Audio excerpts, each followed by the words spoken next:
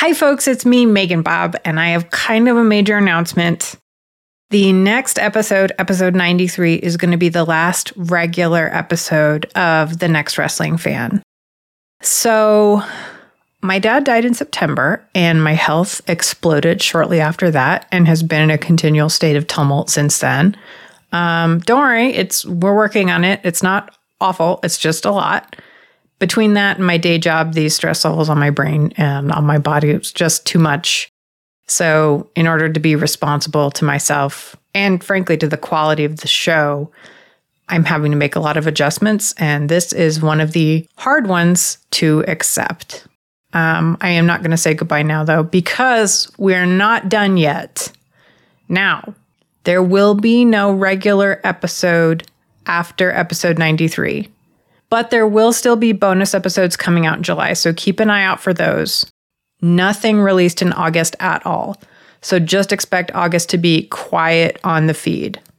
So sometime once the dust and the heat waves of August are in the rear view, Chris and I are going to record our final Next Wrestling Fan episode, and it's going to cover TakeOver Unstoppable.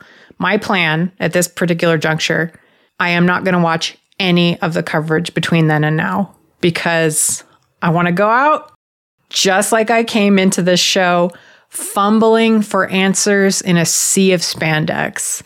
I would like to be low-key baffled. I'm sure I'm going to pick up on a lot of what's happening, but I would like to at least have some moments where I'm like, wait, what the fuck is going on? That would be the dream. Then Miles and I will cover the rest of Sami and Kevin's career on the main roster in an episode. With Myth, fingers crossed. Do not expect those until sometime after August, though.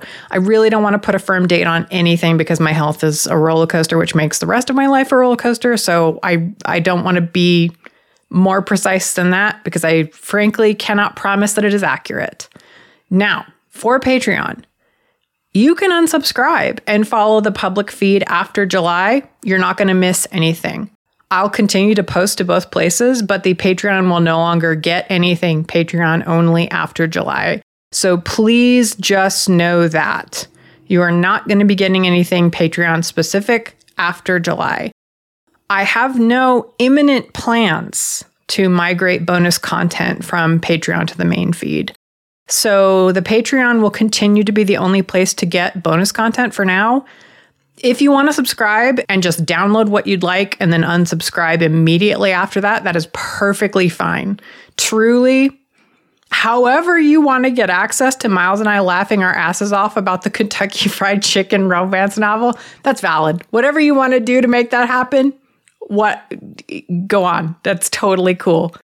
The Hills of Kentucky Miss You, your brother. Oh, that book. That book was a real gift. Okay. So this is the part where I tell you that I am sending you back to past Chris and Bob, which is a really already obscuring the issue because this is a recording, so already I am in the past as well. But they are further in the past somehow, despite the fact that at the point you are listening to this, it is your present. Look, time's complicated.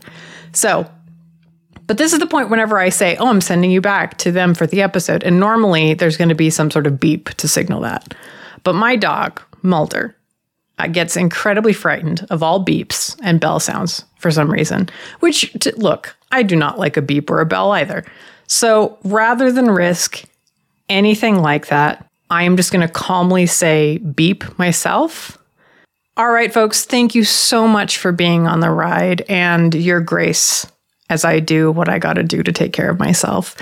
I promise that we will give Sami Zayn the beautiful farewell that he earned the moment he won our hearts with that infectious, doggo, bouncy boy energy. Now, I turn it over to Chris and Bob to cover episode 92. All right, Mulder, cover your ears.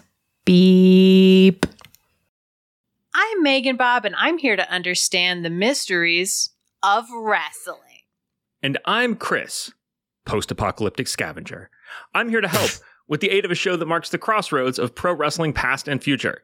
This is The Next Wrestling Fan, a classic NXT review podcast for all you marks who want to get smarter about wrestling and smart fans looking for a reason to mark out again. This week, we're discussing the episode of NXT that first aired on February 25th, 2015, to find out whether it's the best thing since sliced bread number 2. From now on, to get the jokes in this podcast, you have to know wrestling names. Oh, well. The new regime begins now. No, I don't need jokes that bad. It's fine.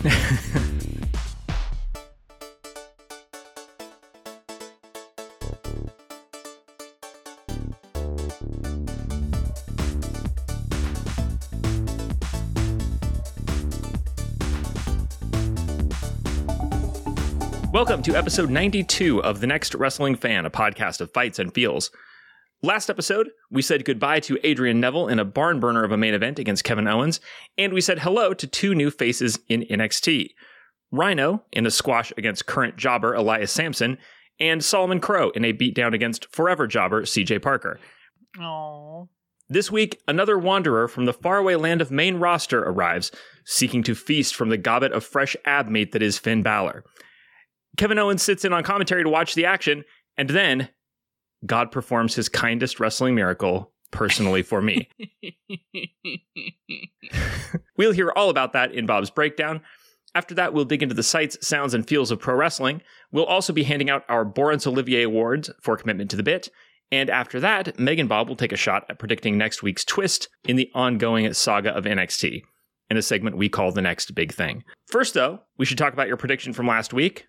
We should. Meg and Bob, you had 1 point coming into this episode. I did. I am at a 0 count on incorrect guesses. So you actually come into this episode in the lead, even though those things are not commensurate. Nonetheless, when one number is higher than another number, someone is winning. Last episode, Bob tried to predict which event would happen this week from a list of 4 options. They chose Sami Zayn once again cuts a cell phone promo from Montreal, where he's brooding over what he'll do to Kevin Owens as soon as he's mentally fit for an NXT return.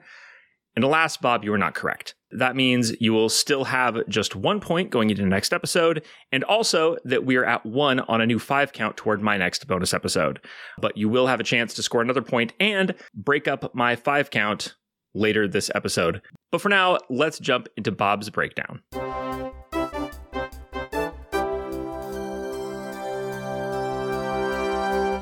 Our commentary team for this episode is Corey Graves, Alex Riley, and Tom Phillips. I don't know if anyone's ever been excited for Tom Phillips, but I am. So there. Tom Phillips, wherever you are. I say that like you might be deceased. I don't think you are. Tom Phillips, wherever you're doing commentary. That big squared circles. No, Tom Phillips is alive. Tom Phillips is doing great, I'm sure. Okay, I mean, I'm sure that's true. I'm going to Google it while you're talking. Good call. Good call. You check what Tom Phillips' status is. Life or death. First of all, Tom Phillips is a visual artist. Is he now? IRL? Yeah, not the same guy. Different guy. Oh. Real name, Tom Hannafan. He is now on Impact Wrestling as their lead play-by-play commentator. Oh, I think I've heard him a few times. You know what? Having him there does make me go, oh, this is a better product than I remembered. The power of commentary. It's time for match number 1. Chris, Hideo Itami, is going to fight someone. I would like you to give me the top 5 people, places, things, ideas, whatever. The real, like, Carmen Sandiego stole something. Anything that you would have preferred to see Hideo Itami fight rather than the match we got. Go crazy, dream big. The Portuguese language. Let's see. I mean, the first thing, and I feel like such a fucking show off saying, like, this is not for moral reasons. This is just like, I'm thinking of his feud with the Ascension. There was a lot of stuff in there I didn't like, but I loved him, like, sitting in the chair. He fights off their attack on him, and then he sits in the chair and, like, makes, like, come on motions at them. Yes. That's badass. And for that reason, I would like him to take on the phenomenon of anti-Asian violence. I just feel like... Yeah, and again, not trying to be a good guy here. It just seems like a cool thing to watch. He would do a good job. Yeah. Other than that, though, I mean, you know what? I'm actually going to look at because you said Carmen Sandiego. Yeah. You know what? I think it's going to be stuff from that list. So let me just take a quick look. There's a list here of 50 things that Carmen Sandiego stole. It is from the Mary Sue. Love you, the Mary Sue. I would like to see Hideo Itami fight, keeping in mind his fighting style. Number 1. Okay. The fish from half of Lake Titicaca. Okay. Okay. Good. Number 7. The Silver Pagoda. Okay. Number 3. The gargoyles from Notre Dame Cathedral. Ooh. Not the ones from the Disney movie. He's too good for them. Yeah, he is. Real stone gargoyles. And then for one more. I'm sorry, I already stole the Portuguese language. All the Goulash. Really? Hideo Itami versus All the Goulash. I would be worried about his survival. That seems like a real drowning risk. It's a ton of goulash, but at the same time, imagine the comeback. He's dripping with goulash, but he's shaking his head. No, not this time, goulash. Now, this was but your top 5. Where in the list of things would you say Hideo Itami fighting Bull Dempsey is for you? Out of an infinite list of things, where does that place? In Carmen Sandiego terms, the secret recipe for kimchi. Like, that's fine. Like, it's okay. Like, I'm glad he did it.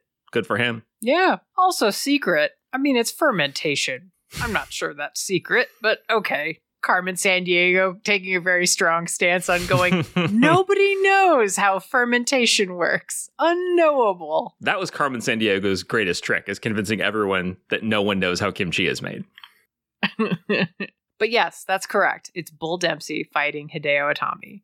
The audience it's like a group of jaded kindergartners. Like, there's a certain guileless, like, woo, yeah, like whatever's going on. Just general kind of malaise, but like rowdy. They've had their snack.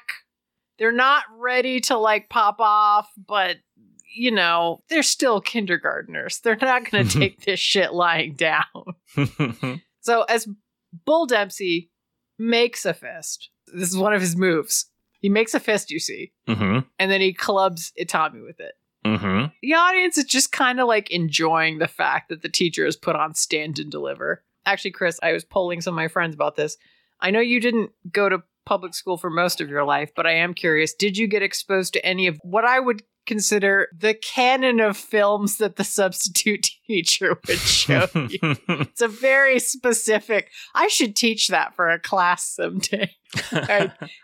What does this say rhetorically about the substitute teacher? I can't remember any standouts as like movies. Oh, you didn't watch Rudy? Can't remember ever seeing a substitute teacher like movie or anything like that.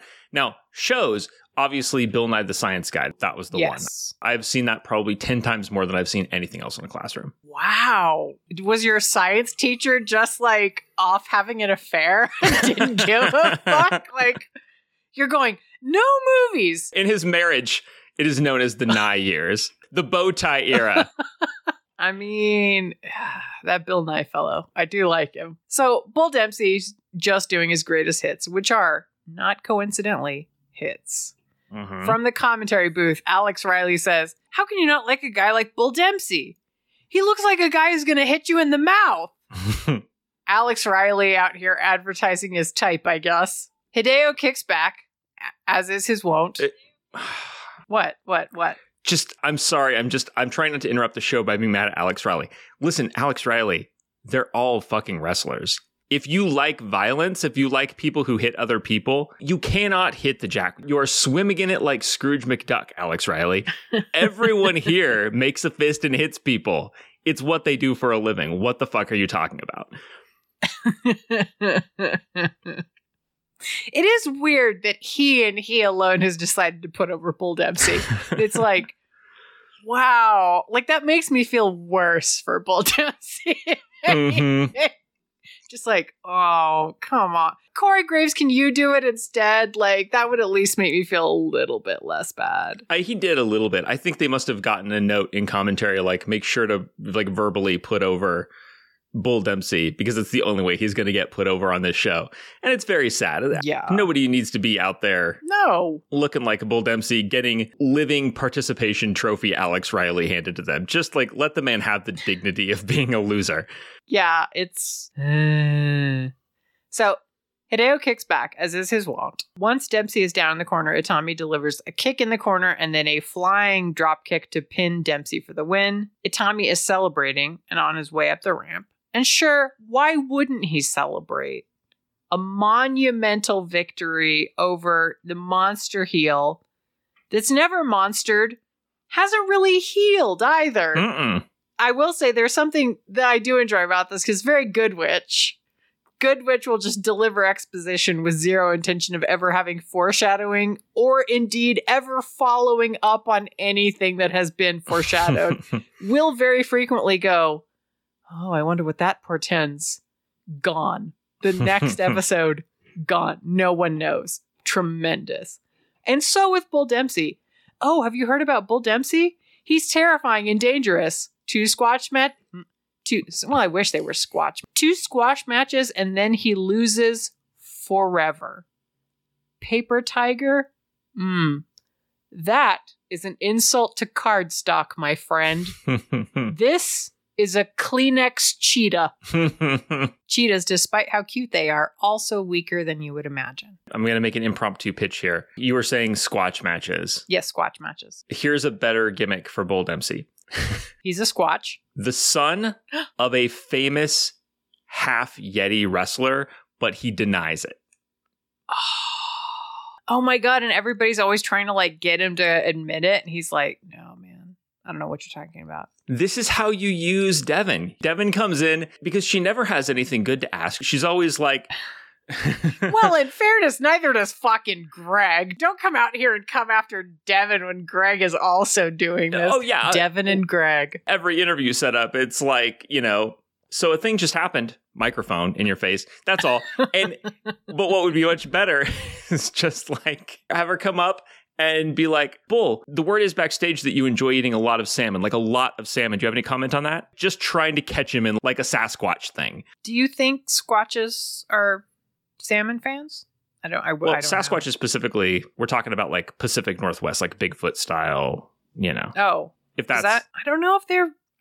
I don't know. I hadn't really given any thought to whether or not they were pescatarians, but perhaps they are. Look, if they're here, then they must be ancient. And if they evolved in the Pacific Northwest, then they probably eat salmon. Oh, wow. Okay. Sorry. Noted cryptozoologist. Stands to reason. You know what is not weak, which would have worked better if we had kept up with where we were whenever I was going to deliver that? Let's try it with what doesn't eat salmon and just see how it goes. You know what doesn't eat salmon? Hitting someone with a giant selfie stick covered in white and blue faux fur. Seamless, Chris. Seamless. Mm-hmm. Could not have worked better. Selfie stick. Yes. Selfie stick. Please continue. Go ahead. I was going to chant about salmon, but it didn't have anything for the second word. Obviously, it is Tyler Breeze up to shenanigans. He wipes out Hideo and then attempts to get a selfie with the fallen Itami in the background, which I was like, would Alexander the Great have done that? I was going, yeah, probably. I don't think all of them would have, like all of the conquerors in history. But, some of them would have.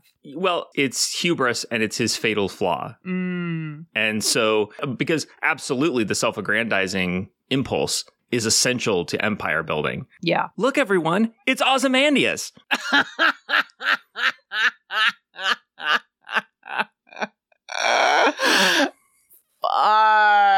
That's goddamn.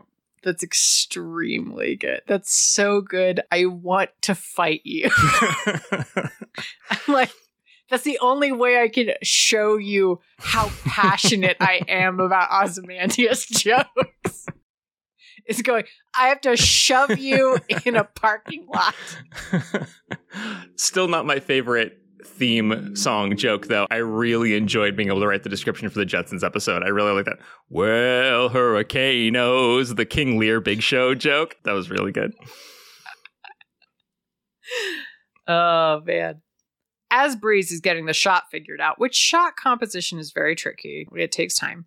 Itami gets back up and Breeze catches sight of him in the camera, which is like, oh, there's something behind me? What? Oh, no, it's behind me in real life. Oh, I love it. Cue the running. But Itami has Breeze in the ring now and leaves him thoroughly rumpled in a fighting way, not in a sexy way. Although not in a sexy way. Before sending Breeze fleeing to the back. Chris, is Tyler Breeze the Chikara-ist guy on the roster? He may well be, and he's one of the best kinds of Chikara guys in that he's not out there trying to be wacky. He's not the guy who's out there as an ant. He's not the guy who's out there, doing big... Whoa, watch your mouth. No, that's great. Those guys, obviously you need the ants. But what's rarer is the person who is like, as everyone knows, like the straight man is like an essential, thankless job, and it's rare to find a person who has the passion to do it, especially electively. Sometimes people get pressed into it, but like it makes you think of like SNL, like where you want that person who is going to have the sensibility to understand the over-the-top character and be in those scenes, but facilitate it. Like they don't need to be the center of attention. And I think Tyler Breeze... David Mitchell. Jesus, his ability, I bet you he had a lot to do with putting this like spot together. This seems like the way he thinks about things, because there's always more story in his stuff than other people's. The idea of using the Tron to like set up the joke, I think is very characteristic. And it's Chikara bullshit, but it's like he can work on that from a creative perspective, but then out there in the ring, the joke's on him, which is perfect. It's exactly the guy you want for Chikara. Oh, so fucking good. It's the saga of The Shield. Seth betrayed Roman Reigns. And you see the shocked face of Dean Ambrose. All I can think is, what a fucking way for your polycule to explode. One day, you're all sharing ice cream in bed. The next, chairs. Feelings about The Shield? Because this one is the destruction of The Shield. So it's basically like, remember when they used to fuck? Well, now they've broken up. That should be the WWE tag team version of Behind the Music. Remember when they used to fuck. The Shield, I know that lots of people have strong feelings about the stable. I don't, and I think I came in at just the wrong time for it. I think I started watching again, like, at the tail end of when they were around, and I wasn't really watching main roster stuff. Like, I watched the WrestleMania and, like, then the ensuing Raw where, like, the breakup happens. But, yeah, I was just catching the end of it. And so, to me, I have much stronger feelings about them individually.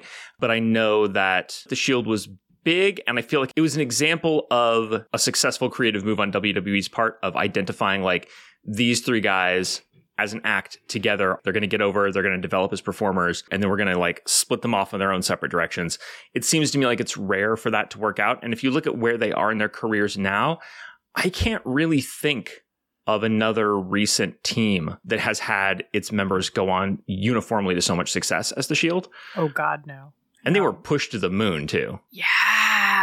Okay, so if they were like Teenage Mutant Ninja Turtles and you're like, okay, I have to call one. Like obviously we're on the playground. One of us is going to play XYZ. Which one are you calling? Who do you want to play? Seth. Okay. Yeah, I think I probably want to beat Dean Ambrose. WWE is definitely the wrong environment for Dean Ambrose. Like, oh, it is. Very much so. He was really like held back by the fact that he's not allowed to live in a skip on the product. I think Seth turned on the group, and for that to work really well, you need to be able to have like the tough guy babyface really take it to Seth. And they did great with like the chicken shit heel thing with Seth, but the equally ruthless, aggrieved babyface is not something Dean Ambrose was ever allowed to be because the product didn't support it. And so it made him look kind of like a chump. Like the one who rides a motorcycle should never be like traipsing around doing like comedy and having that pesky bad guy always getting away from him. No, he should be in a car with his boyfriend running it into an RV that is owned by Chris Jericho. That was a magical time whenever he and Eddie Kingston were married on PW. R.I.P. those days. Get them back together.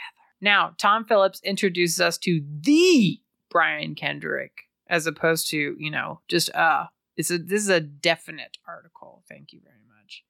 Sort of Kurt Cobain hair, like a shitty peacocking rocker jacket, and the gimmick that he's the smartest guy in the room. AKA the guy there were like 3 of in every goddamn high school. I know that he said some super awful stuff denying the Holocaust and other shit, so be aware in advance is a shit sack. But his hairstylist does know what they're doing. Tag team action. The Lucha Dragons are here to see if Sin Cara clocked in today or not. I will say, we give Sin Cara a lot of shit, which he straight up fucking deserves a lot of the time. But I will say, if you've not ever watched the entrance, they're on the ramp. They come down the ramp. He runs down the ramp. And then from the base of the fucking ring, leaps up and over the top rope and then somersaults to land standing up. Like, that's how he enters. That's... look. That's pretty fucking good. I'm not saying you could coast on that. You cannot. But, like, he is kind of cool. I appreciate that he, like, does all the shit extracurricular style. He's like, oh, turn in my homework? Fuck no. But will I do the extra credit? Absolutely. And part of me's like, respect. No, you don't relate? You don't relate to this? You were not that student? No. I'm sorry, I was just watching the video of him botching his debut on his entrant. So here's the thing. They set up a trampoline so we can get into the ring that way, right? And yeah, and he fucking I thought that he did that just because he had superpowers. I'm so disappointed to find out there's a trampoline involved. All right, so he's a human being. No, it is a trampoline, and I believe on his entrance, his first time, he whiffed it and he jumped he jumped off the trampoline into the ropes. No. Sin Cara. Oh, man. You never want to hear Chris Newton laugh and then say, oh, and then your name. That's like, no, forget it. Just go live in the woods. It's over. You're about to appear on Mega Dumbcast. You gotta run. So the screen glitches and we cut to Wasteland Hacker Man, Solomon Crow, whose hair and beard look unpleasantly pube-esque, I would say, in that particular lighting. I have an ongoing list of things Solomon Crow looks like, which we've only scratched the surface of. Okay, Do you want to hear one for this episode? You know what? Are they numbered? Is this a numerical list? It's not numerical. They're all brainstormed. I was going to have you roll, but okay. No. They're just kind of in a hopper. And the next one in the hopper is futuristic Final Fantasy character who all his dialogue starts with ch, like TCH. Ch. Oh, yeah. No, I know. Because he's a tough guy. Ch. He's a real ch. He looks thoughtful and talks to the iPad he's holding. It's probably not an iPad, but sure. About the fact that he's here on a mission that won't be complete until he's NXT champion. You've been warned. Cut back to the match as Jason Jordan and Ty Dillinger bop to the ring looking swole and also having some of the bubbliest butts. Such good butts. The match kicks off with Jason Jordan showing the Lucha Dragons what for and throwing Kalisto around. Which, to be fair, Sin Cara also does, but it's different when it's your tag team partner, you know? Like, that's allowed. Ty Dillinger gets tagged in and ends up struggling a bit, reaching for the tag. But then he gets out of the hold and he's like, no, I'm good. Ends up telling his tag team partner, who is still very ready to get on the action, because he's like, well, look, buddy, we've tagged together a lot. This is a house of fucking cards. Like, you had better tag me in. But instead, Ty Dillinger's like, relax. I'll take things not to yell at your partner for 500, Alex. Unlike the rest of us, Ty Dillinger cannot hear the Jaws theme song playing after that decision, and so blithely continues the match. He fucks it up, though, and gets kicked by Kalisto. He grounds Kalisto again, but sees that there might be wisdom in letting his BF get in on the action. Reaches for that tag. His boyfriend is not having it. Dillinger reaches to tag Jordan, who jumps down and walks away. The equivalent of your partner says just the wrong thing at a social gathering, and you're like, and then get your keys, leave. Wow. Dillinger is Salida del Sol into the pin and forced to live with the shame of not just losing to the Lucha Dragons, but also being publicly abandoned by his haughty boyfriend. Jason Jordan, wrestling detective, seems to have found what it is he was looking for. It was his self-fucking respect. You love to see it. Yeah, he's going to get his groove back, I'm sure. Backstage, Finn Balor is accosted by Greg. I don't even know if that's Greg's name. I mean, he's called Greg, and he looks like a Greg, but not a real Greg. Because I have met some Gregs that were like Gregs. You know what I'm talking about, Chris. But this guy is just kind of a Greg. Mm-hmm. If you're like, how is this a conversation? Go to this episode. Go to the 17-minute mark. Look, if we've learned anything from this episode, it's that definite articles and indefinite articles are very, very different. This is a Greg. This is not the Greg. He's so mild-mannered. He's almost an, oh, not that Greg. Exactly. Oh, chef kiss. Yes. Finn Balor isn't worried about Kevin Owens. He's like, I'll deal with him in due time, Greg. And he says, Greg, like, Greg, what are you doing here? I have a job to do. He's too focused on former WWE Tag Team Champion Brian Kendrick. Now, if you'll excuse me, Greg, I have a match to prepare for. And off he goes to, leave Greg to do Greg things. Greg probably doesn't even do Greg things. He always plans to do Greg things, but then whoever he's going to do Greg things with always tells him something suddenly came up. That's Brady Bunch canon. Wow. Shit. Poor Greg. No, I mean, he's nothing. It's like feeling bad about bullying, those Crocker mashed potatoes that come in a tub. I'm like, this is a victimless crime. He's never going to know. I'm sure he's a very nice man. I bet, look, I'm going to say a nice thing about Greg. I bet his dick's huge. There we go. There. Take that, Greg. I'm sure that's what's going on. It's fine. He's not supposed to be anything yet. It's like he's a young lion. What? Yeah. And then like someday he can have a gimmick, but not yet. So he's just he's just being a guy who holds a microphone. It's fine. Oh, all right. Back in the ring, Dillinger is screaming that he demands an explanation.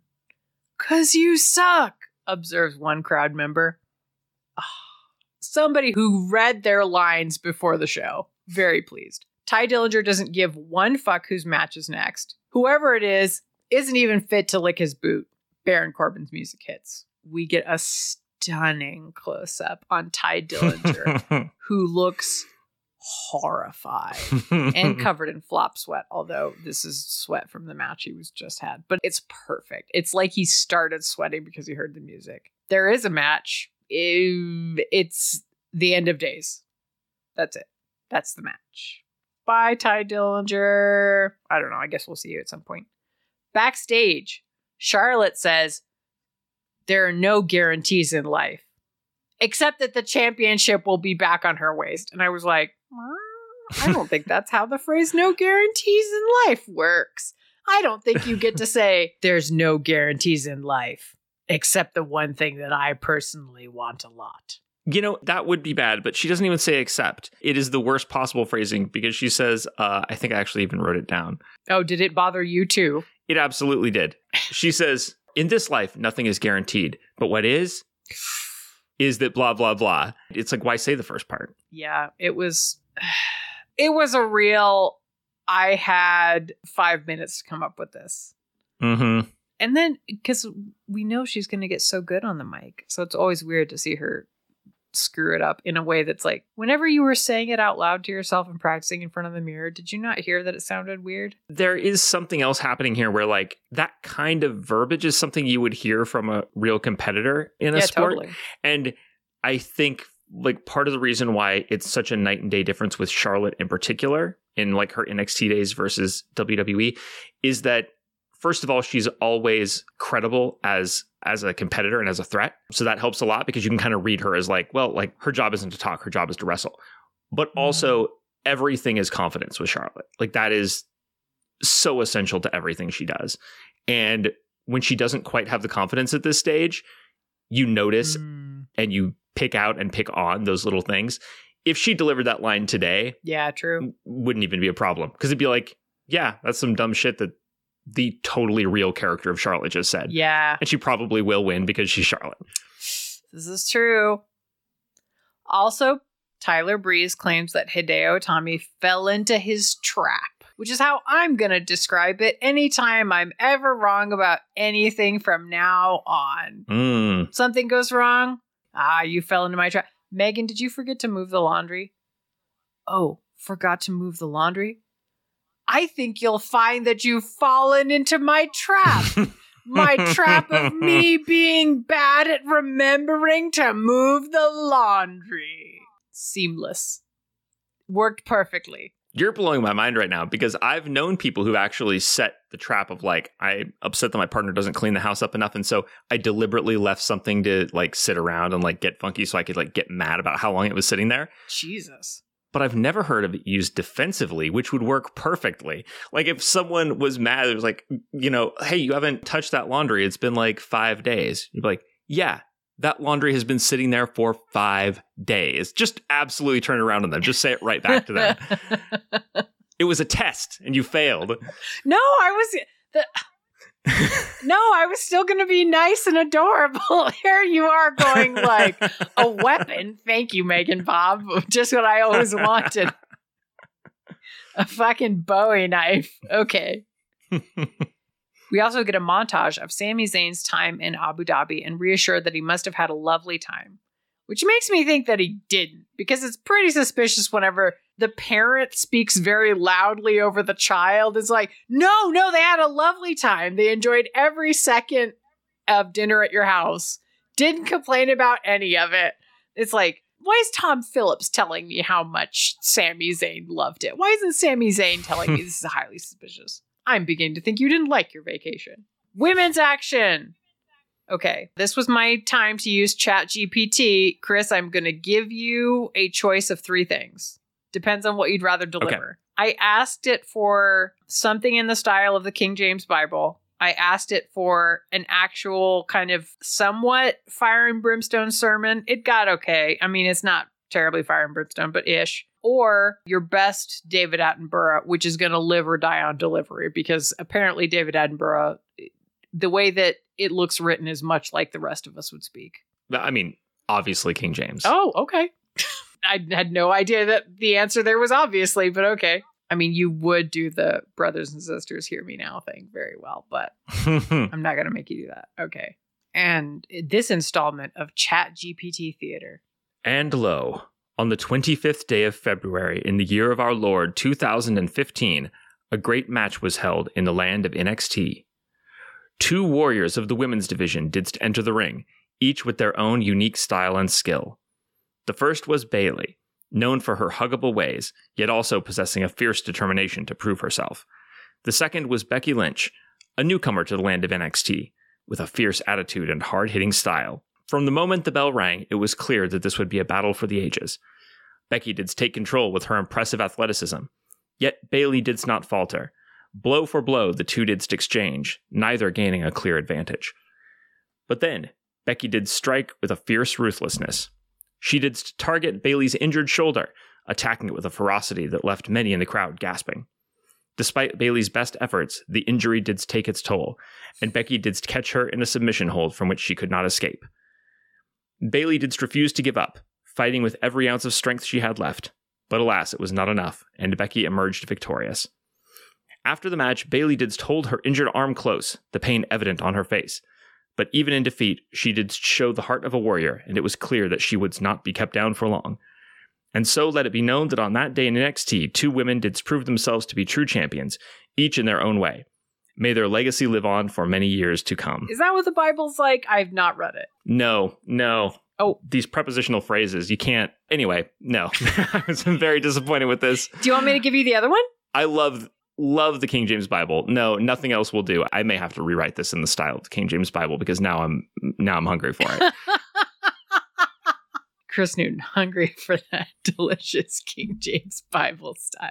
Listen, if you're raised on it, you gotta have it. There's nothing like the language of the King James Bible. Totally. No, I mean, I say totally. I presume. I wouldn't know, but I believe you. You seem enthusiastic about it, so I assume it's probably pretty singular. I don't know. People are fans of it. I would guess that it's very popular. The Bible has a lot of misaimed fandom. Like, there are a lot of people who are out there, like big Bible stands, but they're like those people who are like too into Rorschach, who like Watchmen. Oh, fuck. Oh, yeah. No, fuck that. Yeah. Okay, hold on. I just have to break format really quickly to read to you from the Bible. Okay. Here we go. Okay. All right. Sorry, I'm jonesing for it. So this is at the end of Job. Oh, shit. My favorite book of the Bible, where Job has been like wondering why he has been afflicted. And his friends are trying to convince him that like, you must have sinned and done something wrong. And he keeps insisting like, no, I didn't do anything wrong. I'm not going to lie and say that I sinned. I'm also not going to curse God. I'm just going to stand here and be miserable knowing that this is happening to me and I don't know why. Okay. I'm closing my eyes. And take me on a journey. And he's very upset. An injustice has been done to him. At which point, God actually shows up to confront Job about Job's umbrage. Yeah. About the situation. Here we go. Job 38. Then the Lord answered Job out of the whirlwind. Who is this that darkens counsel by words without knowledge? Gird up your loins like a man. I will question you, and you shall declare to me. Where were you when I laid the foundation of the earth? Whoa. Tell me if you have understanding. Who determined its measurements? Surely you know. Or who stretched the line upon it? On what were its bases sunk? Or who laid its cornerstone when the morning stars sang together, and all the heavenly beings shouted for joy? Can you lift up your voice to the clouds so that a flood of waters may cover you? Can you send forth lightning so that they may go and say to you, here we are? Who has put wisdom in the inward parts, or given understanding to the mind? Who has the wisdom to number the clouds? Or who can tilt the waterskins of the heavens when the dust runs into a mass and the clods cling together? Can you hunt the prey for the lion, or satisfy the appetite of the young lions when they crouch in their dens, or lie in wait in their covert? It is like the thunder of this language is just like, it is like no other. It's foundational for English. Yeah. So good. Also, like, so salty of God. Just be like, oh, I'm sorry. Oh, absolutely. Do you want to so you can also do all this shit. Do you want to make a world? Absolutely. And I love the fact that there is no theological resolution. It is a much more believable resolution where a righteous man in his righteousness says, I am being tormented by God for no reason and I don't understand. And then God appears to say, yeah, why would you?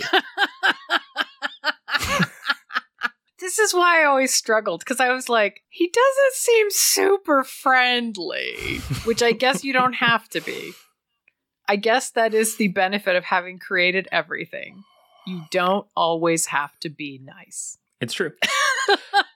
This is very complicated. I could talk about this all day, but we do have a wrestling show to talk about. Yeah, fair enough. Backstage, Rhino is big. He's as big as 2 Devons. That's how big he is. It's a unit of measurement because she's very tiny. I mean, she's not that tiny because he is as big as 2 Devons. I don't want you to think that Devon is like microscopic and then think that Rhino must not be that big. No. He's here because he sees the intensity in NXT and it mirrors his own intensity. He's a fan of ripping people in half. And he closes this particular interview with Devon by chanting gore with an intensity that Bull Dempsey can only dream of. And I'm like, is this just dunk on Bull Dempsey night? They're like, we brought another man who's, a chunk to chant a single syllable, but to chant it in a way that, one, is already over and everybody does it. But more importantly, that the person whose thing it is can say it with a level of conviction that you never could. You person we foisted it upon. Mm-hmm. Still backstage, Jason Jordan is being followed/interviewed about why he abandoned Ty Dillinger. He just says, I did what I did. I'll give you an explanation when I'm ready. Oh, wow. Again, things you shouldn't do in a relationship, but also what a power move. Just go, I did what I did. I'll give you an explanation when I'm ready. Wow. Exceptional. You also have to see the look on his face. He looks like so deadened to it. Like, I have nothing to prove to you. I'm just trying to get through this day, man. Oh, fucking good. Main event. Brian Kendrick is getting a welcome back chant. Chris, who the fuck is Brian Kendrick to these people? Which Brian Kendrick? Oh, I'm sorry, the Brian Kendrick. Oh, the Brian Kendrick. Not Brian Kendrick, the guy who does interviews backstage. So Brian Kendrick has quite a bit of history in WWE by this point, but he also has been gone for a while. Okay. I'm getting most of this, by the way, from Wikipedia. This is not during my wrestling watching years. The last time he was in WWE, he had, it looks like, a singles run after his tag team run with Paul London, but it was just for a short time. It was like 2008, 2009. This would have been the last time that the WWE audience saw him in a significant way. He was a tag team champion. I understand that he got like a little bit of a push at some point, but basically like mid-tier, mid-card. Now, he was on the indies whenever he wasn't in WWE. So like he had multiple runs, and then when he wasn't on WWE, he would go back to the indies. He was in TNA for a while, and that was his most recent run. He also spent some time in New Japan, but it says here actually he came on to NXT as a trainer. Oh, okay. It says he was backstage at Our Evolution trying out for a trainer role. And after this match, he started working as a trainer and ended up training some folks behind the scenes and actually appeared as a recurring character in season 4 of Total Divas. Oh.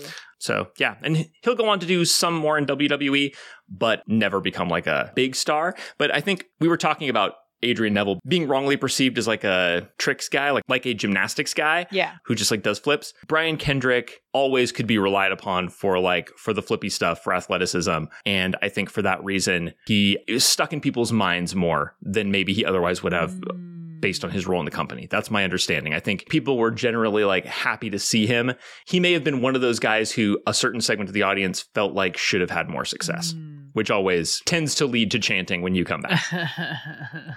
Finn Balor slinks out like a fucky leopard. Chris, does anyone's entrance look more satisfying to do than Finn Balor's? Like, if people popped for you doing that, the way that they pop for Finn Balor, like WrestleMania, you come out, you do the thing, and like it's legit. Everyone reacts as though you are Finn Balor, or in this case, you are just our Finn Balor. Whatever it takes, it would feel amazing, right? It's a very short list of entrances that are as good or better than Finn Balor's. It's extremely satisfying. Although I would say they're pretty thick on the ground in NXT. Yeah, true. Bayley. Oh, you'd look cute with the little arm streamers. Shinsuke Nakamura. Ooh. You'll see Bobby Roode here eventually. Oh, and of course, like classic Bray Wyatt. Like the Firefly entrance. That one's not demanding at all. Like you need the charisma, but in terms of like you've just had a long flight to Raw or whatever, all you need to do really is just walk down the ramp. You don't need to get all blown up running to the ring like the Ultimate Warrior or whatever. You just gotta walk with the lantern. Tactical. All right. Also featuring special guest commentator Kevin Owens. The match starts, and when it appears that Kendrick tweaks his ankle, Finn backs off, much to the astonishment of Kevin Owens, who can't believe that anyone would leave room for their competitor to breathe. Alex Riley is trying to get to the bottom of Kevin Owens' choices, which KO does not appreciate. But Kevin Owens nonetheless takes his leave of the situation very politely. It was absolutely a Canadian storming off of just going, you know what? I'm just going to go before I do something I regret. It's been lovely. Good night. Back in the ring, Kendrick is getting his areola slapped to shit by Finn Balor. Areola Jones, as Taz would say. He's said that a lot in AEW. So much talk about areolas. Amazingly, Brian Kendrick does kick out after all of this, areola torture. Areola Jones, also the subtitle of Nipple Frenzy 2. Continue. He even manages a tornado DDT, the one where you do sort of a do-si-do kind of thing with your opponent before spiking them on their head.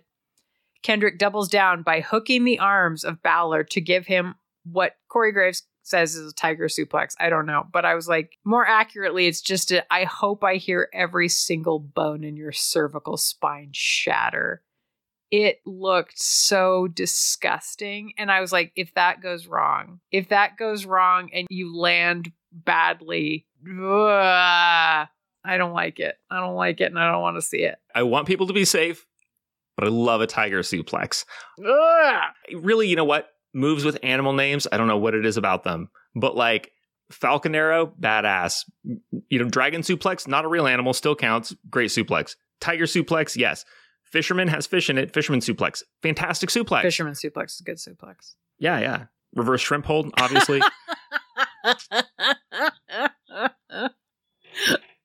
I mean, it's only, because you wouldn't want it to be like a regular ass shrimp hold. You only want a reverse shrimp hold.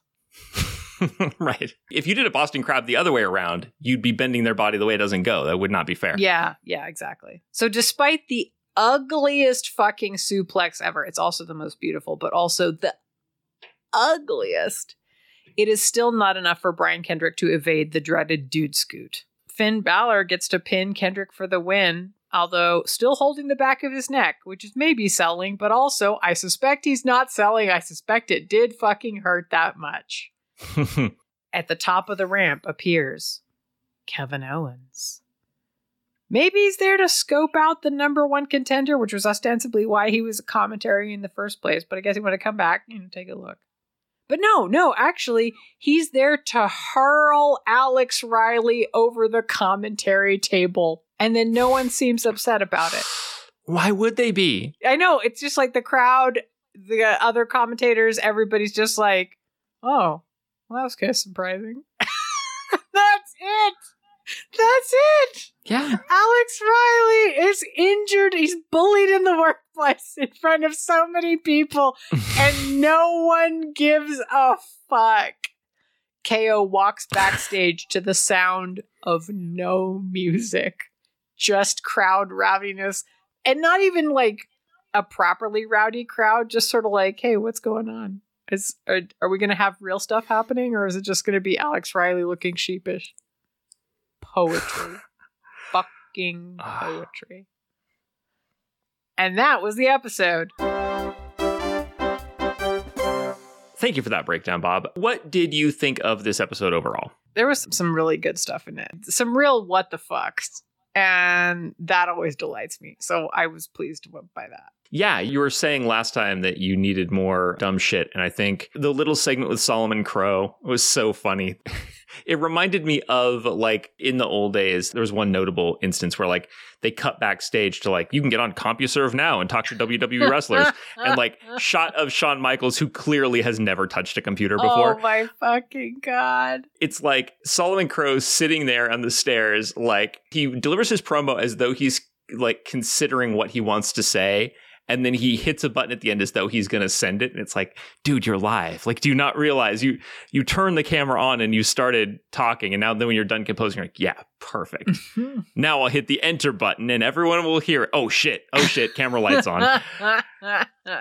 So fucking goofy. And like the announcer shenanigans and just, I don't know, the whole classic like tag team breakup. The relax in the ring, that got a big pop too. And like the selfie stick and everything. Everyone's like, marital strife? Fuck yeah. Yeah. Big wacky episode. I liked it a lot too. Yeah, it was good shit. So I guess that's it for this episode. No ringing the bell. Although earlier I was looking ahead to some future episodes for next big thing stuff. There is a bell ringing coming up that I'm excited to talk about, but not yet. For now, it's time to go to the sights, sounds, and feels of pro wrestling.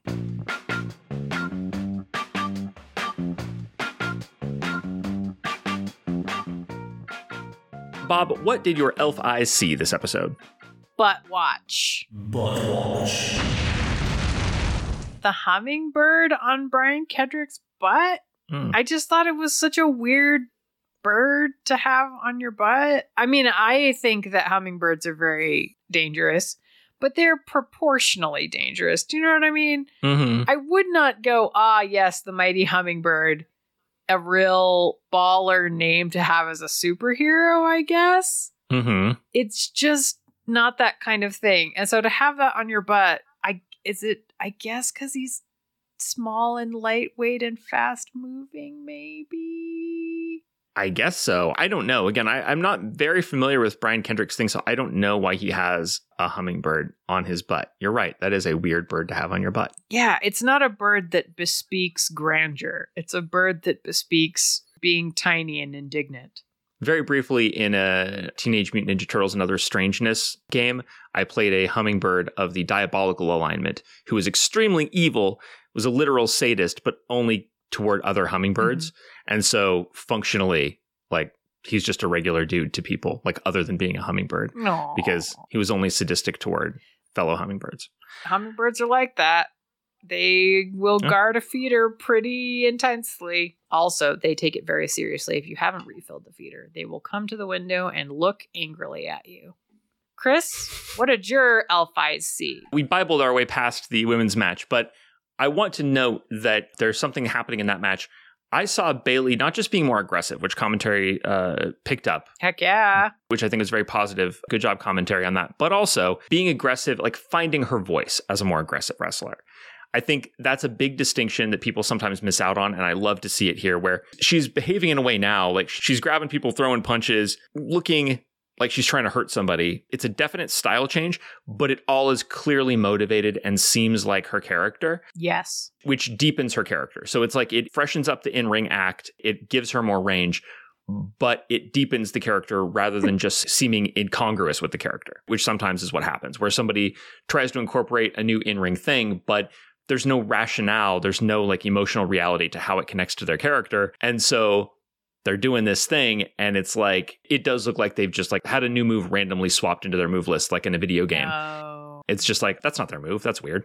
So yeah, Bayley is changing. Bayley is growing. The character and the moveset of Bayley are changing. It's great. I love Bayley and she's getting better and better in this period. Bob, what did your Vulcan ears hear? I heard Alex Riley say, I'm a man. And he said it in this way that was, look, I'm going to send you a link. I'm going to send you a link to one of my all-time absolute favorite audio dramas. Well, it's an audio comedy. I need you to go to 18 minutes, 15 seconds, if you can, please. This is the episode Limerick from Cabin Pressure. You'll hear it whenever it happens. The delivery. I am a man. Yes, all right, Martin. You're not in an Arthur Miller play. The delivery of like Benedict Cumberbatch saying, I'm a man, and then saying, all right, Martin, you're not in an Arthur Miller play. Whenever Alex Riley said, I'm a man, all I could think, all that happened in my head was Roger Allam saying, all right, Alex, you're not in an Arthur Miller play. And I just was like, no, Alex Riley, no. The grandiosity of you to say a line like, I'm a man, and try to make it be like, but I understand the universality. Kevin Owens, how could you hit your friend? And Kevin Owens being like, how could you not? And be like, but I'm a man. I have a heart. I have a soul. And like, no, Alex Riley, you're not in an Arthur Miller play. Also, John Finnemore, who writes Cabin Pressure and who is writing the second season of Good Omens, is the funniest man on the fucking planet. And I love him so much. He's the greatest person ever. I want to interject here. I noticed when he says, I am a man, it's in response to Kevin Owens saying, you were never a champion. Yeah. And what Alex Riley says about that is he says, you're right. I was never a champion here in NXT. In his wrestling career, Alex Riley held one championship. Oh, yeah. The FCW championship, which FCW was sort of like developmental before NXT. He held it for 4 months in 2010. That is the only time in his wrestling career Alex Riley has ever been a champion. Wow. Just to put the record straight, like, so nobody thinks that Alex Riley was like alluding to some like storied indie wrestling past. He was not. I love that you were like, no. This man's bubble is thoroughly burst, but let me come in here to just like make sure that no one can ever blow a bubble ever again. Beautiful. All right, Chris, what did your Vulcaneers hear? Would it shock you to learn that it was something Alex Riley said? No, probably not. Go for it. I will say, though, this is out of appreciation, like it's going to be helpful to me in my life. As you mentioned, the exchange basically was Alex Riley is saying to Kevin Owens, like, you showed no remorse, you showed no compassion to a friend in your match with Sami Zayn. And Owens saying, like, I'm not here to show compassion. It's a competition. It's a fight. That's what I do. There's no room for remorse. There's no room for showing mercy to someone. And then Owens saying, like, this is the difference between you and me. This is why you've never been a champion. And then Alex Riley says, no, but I'm a man. And as a man, I wouldn't do that to my friend. Later on, like after, so Owens leaves, right? And then the other commentators were like, hey, good job pissing off the champ, Riley. And Riley's defense is, I was just being a journalist, which is, he absolutely was not. But that's not the point. We've reached the point where I was just playing devil's advocate is kind of discredited. Like it's passé. Yeah. It's not blatant enough. I am going to move that we replace it with I was just being a journalist. Ooh. Like for personal situations, for debates that you're having, not even in public, like just two people alone in a room. You could be like, you know what? Wow. You seem like the kind of person who's really fucked up your own life and it's your fault. Do you think that's accurate? And the other person is like, what the fuck? You're like, I am just being a journalist. I am just being a journalist right now. Yeah, wow. That's a powerful move. We've learned a lot of like helpful hacks for ruining relationships in this episode. Absolutely. Megan Bob, most importantly, what did your human heart feel this episode? Sad for Bull Dempsey. So goddamn sad for this man who was being shown up by Rhino. I mean, incredibly shown up by Rhino, but then also being asked to, in some sense, job for Hideo Itami after being treated like he was gonna be something and then being nothing. Just fuck. To have to come out and put on a show. And like, it would be one thing if you had to put out the show, like if you had to go out there and do that, but like they didn't show the entrance. They're just like, oh, you're just a jobber again. But to be like, no, remember we tried to make you a thing. Yeah, go do that. Oh my God. It's having a job is really hard. And Bull Dempsey is like, he's struggling and I empathize mightily. He has such soft, beautiful hands. Like, leave him alone. All right, Chris, what did your human heart feel? I really felt and enjoyed the commentary about Brian Kendrick. Like, I think the stuff happening on commentary, like the bit with Kevin Owens and Alex Riley and like setting up that whole thing, that was effective at doing what it needed to do. Calling the match was secondary. That's like the brief they were given, so fine. But just like what is going on with Brian Kendrick seemed very authentic to me. Like, I loved the fact that when I think it was Corey described Brian Kendrick as the post-apocalyptic scavenger, then one of the other commentators was like, what the fuck? Like, who calls him that? And like, what does that mean? And then Corey Graves trying to defend it. Like, I didn't make it up. And Corey Graves actually said, like, when I met him, the first thing he said to me was, hi, I'm Brian Kendrick, post-apocalyptic scavenger. It's hard to do in wrestling because the personalities and the characters are so extreme. But I love it when you can put over, almost always with a grain of truth, we all work in wrestling, but truly this guy is weird. I don't know what his deal is. I believe that about Brian Kendrick. I believe that was people's experience of him. Yeah, I think so. We're almost done with this episode of NXT, but before we move on, it's time to hand out our Laurence Olivier Awards for commitment to the bit.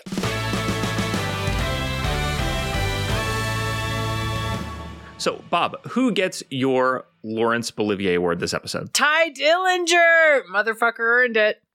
That face. That fucking face he made where he's like, I'm shitting myself right now. Tremendous. Peerless. It was so good. Ty Dillinger is so great in that moment. Yes. And what's great is it's not just fear. It's also like this fucking day. The look up, because he's trying to make a point. Yeah. He's trying to make a stand, and something is happening that is going to completely pull focus from it. So he's going to get his ass kicked, but also he's at great like personal expense. Like, it's taken him courage to stand up and say something, and it's going to get completely ignored. And that's frustrating at the same time that he's scared. He's perfect in that moment. So good. He is underappreciated. He's extremely funny. All right, Chris, who gets your Laurence Olivier? Rhino. Oh, good point. Rhino's promo, like, I'm not the biggest fan of the shouty promo, but I appreciate that Rhino, like, coming into a company as a guy who's established, coming into a company where everything is being done in kind of like a new style. These are rising stars. These are like people who are on the cutting edge that everybody's excited about.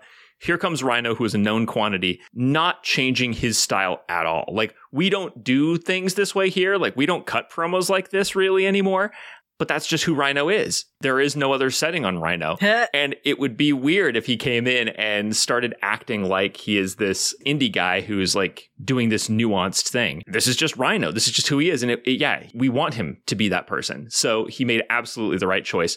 And you can see, you mentioned it earlier, partly it's that it's already over, but there's also a difference in his delivery in that Bull Dempsey looks like a guy who wants you to buy into him. Yes.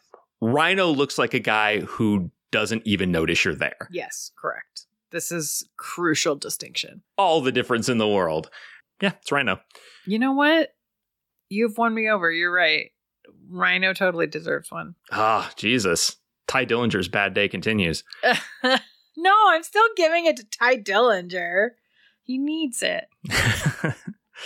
So anyway, that is one more very wacky episode of NXT. And one more step in Sami Zayn's journey, albeit a step in absentia behind us.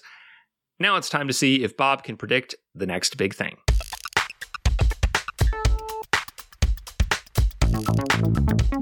This episode, we were blessed by the sight of Kevin Owens hurling Alex Riley over the announce desk. We are now eliminating that option from your list and replacing it with a new big thing that may be coming to an NXT near you soon. Your 4 options for the next big thing that will happen next episode, including the 3 carried over from last week and 1 new one, are A, just a handful of years removed from appearing in the main event of WrestleMania, a former main roster superstar returns to the ring in NXT, where Kevin Owens calls them dumb and threatens to end their career.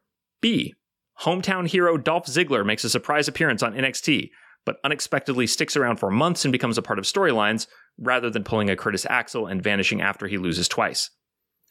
C, Sami Zayn once again cuts a cell phone promo from Montreal, where he's brooding over what he'll do to Kevin Owens as soon as he's mentally fit for an NXT return. Or D, a very green, very sparkly Alexa Bliss beats the women's champion one-on-one. Sami Zayn. We're supposed to hear from him, but they didn't say live. Okay, so your prediction is that we will hear from Sami Zayn. He will once again cut a cell phone promo from Montreal, where he is brooding over what he'll do to Kevin Owens. All right, all that remains is the outro, and I believe that has become your job, Bob. It has. You know what? I just want to say to you, remember, guys, do you remember whenever Alex Riley on commentary said Tom milked a cat once? Do you remember that?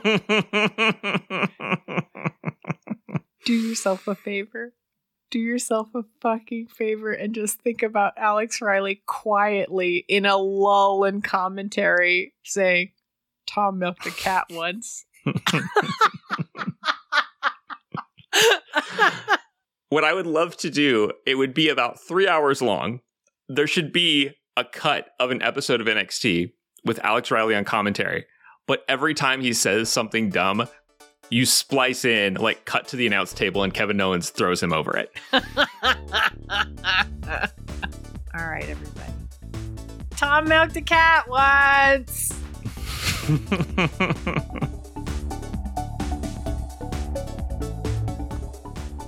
The NXT Wrestling Fan is produced by Lucas Brown, with logo design by Claire Mulcairn.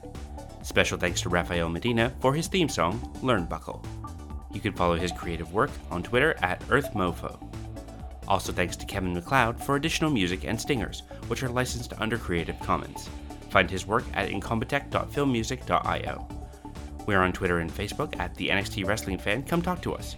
You can also follow Chris on Twitter at MegaDumbCast and Megan Bob at MeganBobness. The NXT Wrestling Fan is made possible thanks to our supporters on Patreon. If you'd like to help us out, go to patreon.com/NXT Wrestling Fan and join our fantastic stable of contributors. They're the best. And if you enjoy the show, please subscribe and review wherever you get your podcasts. If you have any questions, comments, or suggestions, feel free to email us at nxtwrestlingfan@gmail.com. Thanks for listening, and we'll see you next time. I didn't write this down, but Boudica would so not have stood for that. Boudica would have been like, bitch, I don't have time for a selfie. I have fucking Romans to kill.